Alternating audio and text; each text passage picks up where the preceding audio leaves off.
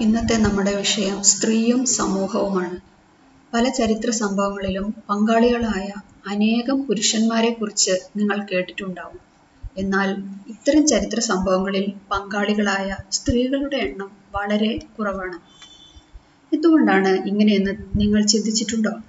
സ്ത്രീകൾ ചരിത്ര സംഭവങ്ങളിൽ പങ്കെടുക്കാത്തതുകൊണ്ടാണോ ഇങ്ങനെ വന്നത്? പുരുഷന്മാർ പോരാട്ടങ്ങളിൽ പങ്കാളികളാവുമ്പോൾ സ്ത്രീകൾക്ക് വെറുതെ ഇരിക്കാൻ സാധിക്കുമോ? പിന്നെ എന്തുകൊണ്ട് ഇങ്ങനെ സംഭവിച്ചു? അതായത് സ്ത്രീകളുടെ ചരിത്രത്തിലുള്ള ഇടം രേഖപ്പെടുത്താതെ പോയത് എന്തുകൊണ്ട്? കാരണം നമ്മൾ ജീവിക്കുന്നത് ഒരു പുരുഷ കേന്ദ്രീകൃത സമൂഹത്തിലാണ്, അഥവാ പാട്രിയാർക്കൽ സൊസൈറ്റിയിലാണ്. ഈ സമൂഹത്തിലെ എല്ലാ സാമൂഹ്യ സ്ഥാപനങ്ങളും, അതായത് മതം, നിയമം, മാധ്യമം തുടങ്ങി എല്ലാത്തിലും തീരുമാനമെടുക്കുന്നത് പുരുഷനാണ്. ഇത്തരം ഒരു സമൂഹത്തിനകത്തു നിന്ന് വേണം സ്ത്രീക്ക് അവരുടേതായ ഒരു ഇടം കണ്ടെത്താൻ. പാട്രിയാർക്കിയെ സ്ഥാപിച്ചെടുക്കുന്നതിൽ കുടുംബം ഒരു പ്രധാന പങ്ക് വഹിക്കുന്നുണ്ട്.